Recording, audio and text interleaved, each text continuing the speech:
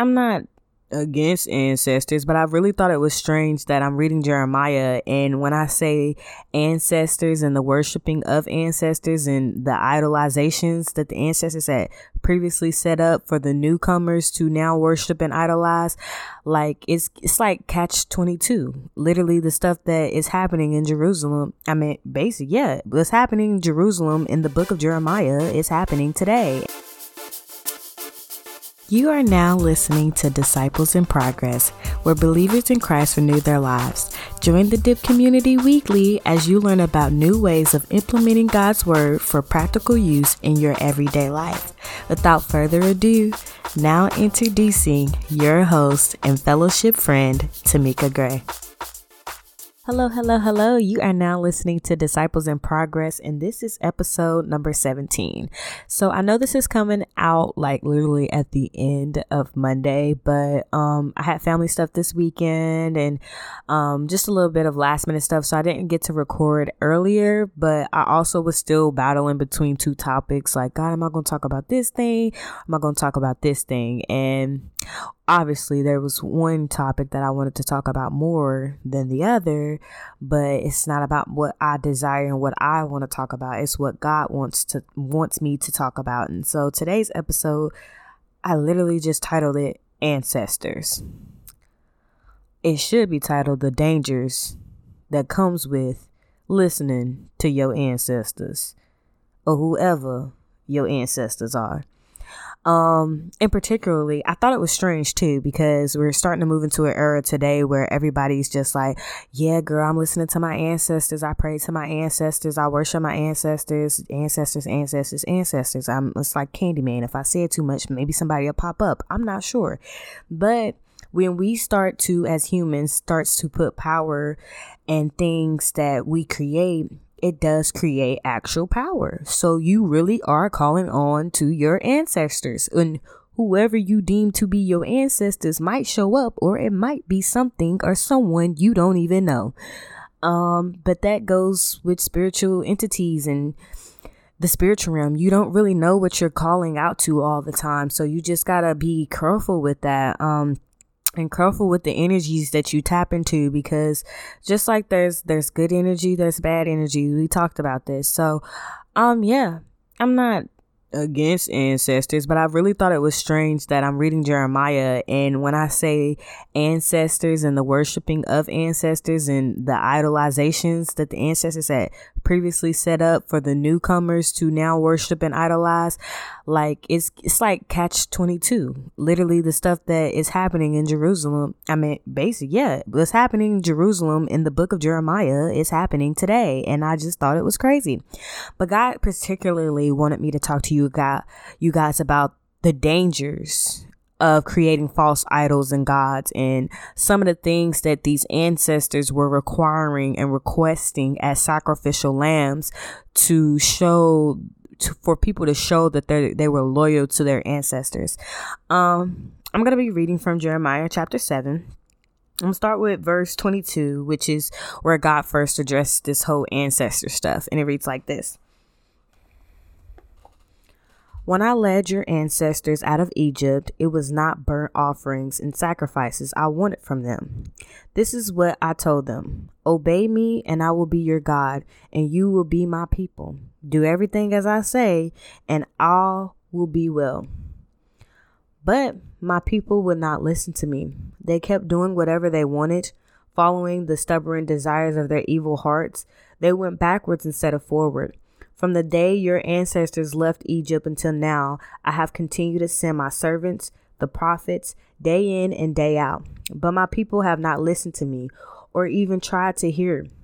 They have been stubborn and sinful, even worse than their ancestors. Okay, so I just read a little bit. So this was the first time that I clearly, distinctly remember when God first started talking about ancestors in Jeremiah. And the way that he's referencing the ancestors is literally how you would think of an ancestor, somebody that came previously before you. But in this particular case, it was somebody that previously came before you that held a promise between themselves and God. And so when there's a promise made from lineage after lineage, technically and typically those same promises, commandments, and credence get passed down in tradition. Today's century, we don't know nothing about no tradition. We always create new stuff, want to divvy away from tradition just because that's just in our nature. We want to be doing stuff different and outside of the norm. But previously, tradition was very sacred and held in a more higher esteem than what it is today. And so when God is referencing the ancestors, he's literally talking about the people that came before the people that is currently living on the earth. And he's referring to a covenant that he made to the ancestors of Jerusalem, that they were going to inherit that land. And, you know, this is going to be the land of milk and honey, and God was going to bless them. God just asked for their obedience and to that they declare their loyalty to God and God only. Well, they got into this place. They got influenced by the people of Judah who was already there. They were interested in the type of gods and idols that they were creating and started worshiping them and kind of pushed God to the side and said, we ain't fooling with you no more. We created our own entities and our own idols, and this is what we're going to do. And so that's kind of where we are right now.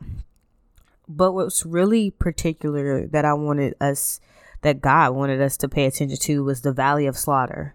So in chapter 7, there's 3 subheadings. It's Jeremiah. The first subheading is Jeremiah speaks at the temple. The second subheading is Judah's persistent idolatry. And then the last subheading is the Valley of Slaughter. And in the Valley of Slaughter, God is talking about renaming like one of the back alleyways behind one of the temples that was originally created for the worship of God. But then the people of Jerusalem decided that, okay, we want to worship our idols in the same temple that we are supposed to be worshiping God. But in this temple, where they were worshiping their idols and ancestors, they were, I don't know where the credence came from, but they were given word that they needed to give sacrifices to these idols. And instead of just burning incense and chanting and all that other stuff, they were killing their children, their daughters and sons, and slaughtering them and laying their body to waste in the back alley. Like, didn't give them a proper burial or anything like that. So you're going into the house of the Lord that you have now perverted and basically made it a slaughterhouse to give sacrifices to your idols that you created out of who knows what, and worshiping ancestors that are leading you astray. This is why we got to wake up and pay attention to the spiritual entities that we call upon. There is good and bad things out here. Everything that we talk about isn't always good. And that's what we have to wake up and see. There is dangers when you are just falsely, aimlessly out here just praising and worshiping things you don't really know anything about. You don't know what type of spiritual entity you're calling on. You don't know what type of energy you're tapping into. You don't know, what type of life you're giving to idols that were created by your hand. You could carve out something in wood today and start praising it and it become a god. But guess what? That wood that you just did, if it came from the ground, it came from natural earth, there's energy in that. Therefore, it could be used as a vessel. Therefore, you could be praising this entity and you could be praising this object and it really come to life. Like, I'm not going to go there. That's probably way too deep for y'all. But there is instances in the Bible where you can vividly read where people are talking to trees, animals, stars, the sky, the moon. Like, what I'm saying, the purpose of this message is that there is truth to everything that we are experiencing in today's time when it comes to ancestors, when it comes to crystals, when it comes to the different energies and entities, when it comes to manifestation, and when it comes to quote unquote the universe and all of these things. Like, when we talk about being, it's Cancer season, so the what are the horoscopes and things of that nature that define and characterize certain groups of people because of the months that they were born in, and then your moon and your star and all of this other stuff. There is truth to everything that we know to be true today, but you gotta really read your word to figure out and decipher, okay, but where is the truth that God placed in this?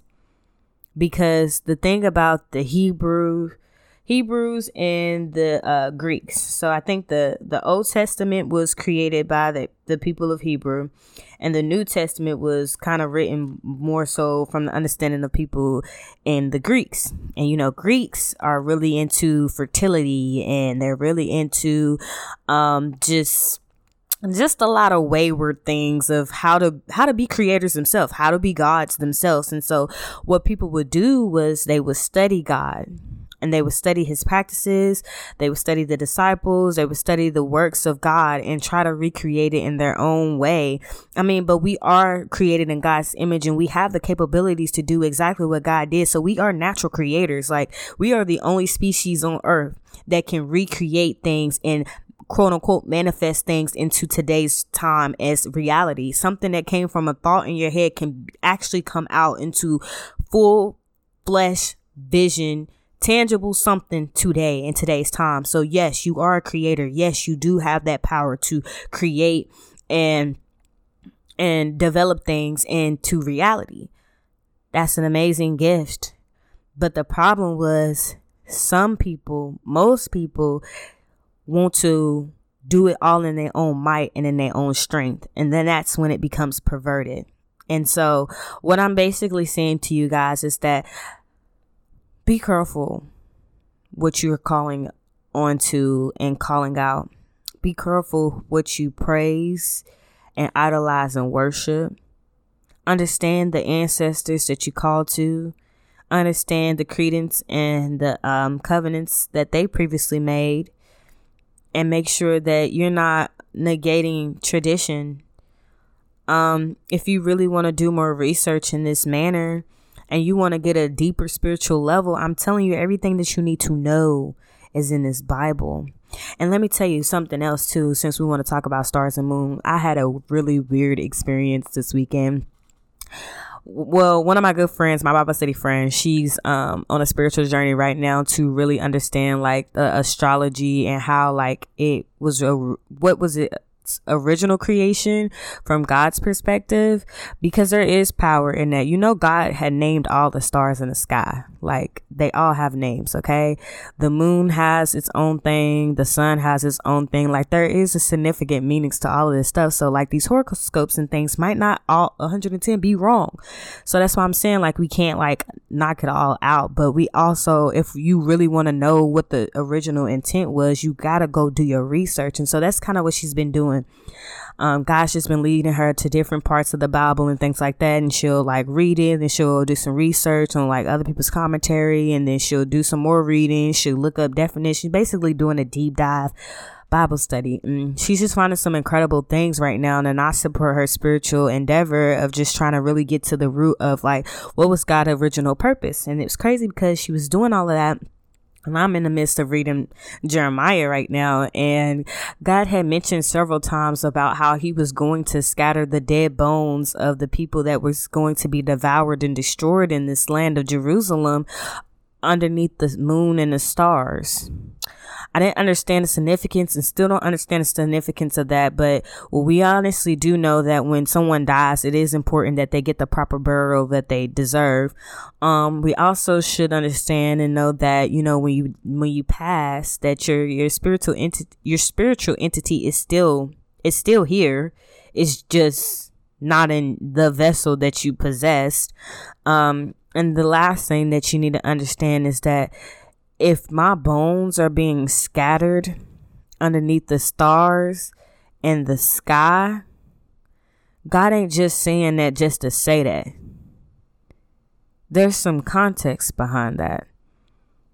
And that's why we can't hate the fact that there may be some truth to, the stars and the moon and things meaning things. And that's what I don't want to take away from people. It's like, I don't not believe what you believe. It's just I don't believe the way that you're using it was for the original intent or purpose of why God created it. 9 times out of 10, well, let's not do that. The enemy's job is to pervert anything and everything that God creates on this earth.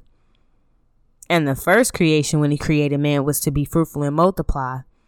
And how bad has having sex has been perverted on this earth, to the point where like we can go extreme with it now these days. So it was supposed to be a sacred act, a spiritual act. It is a spiritual and sacred act. Every time you do it, its original intent was as a gift and as a commandment from our God.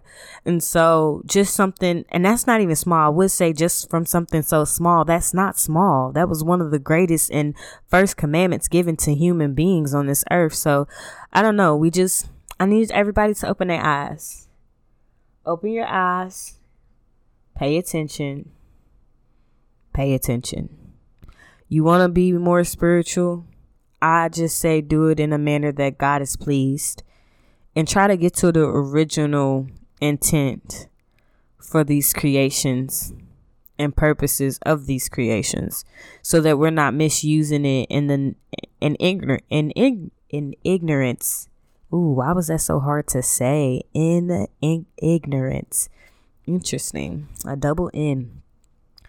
But yeah.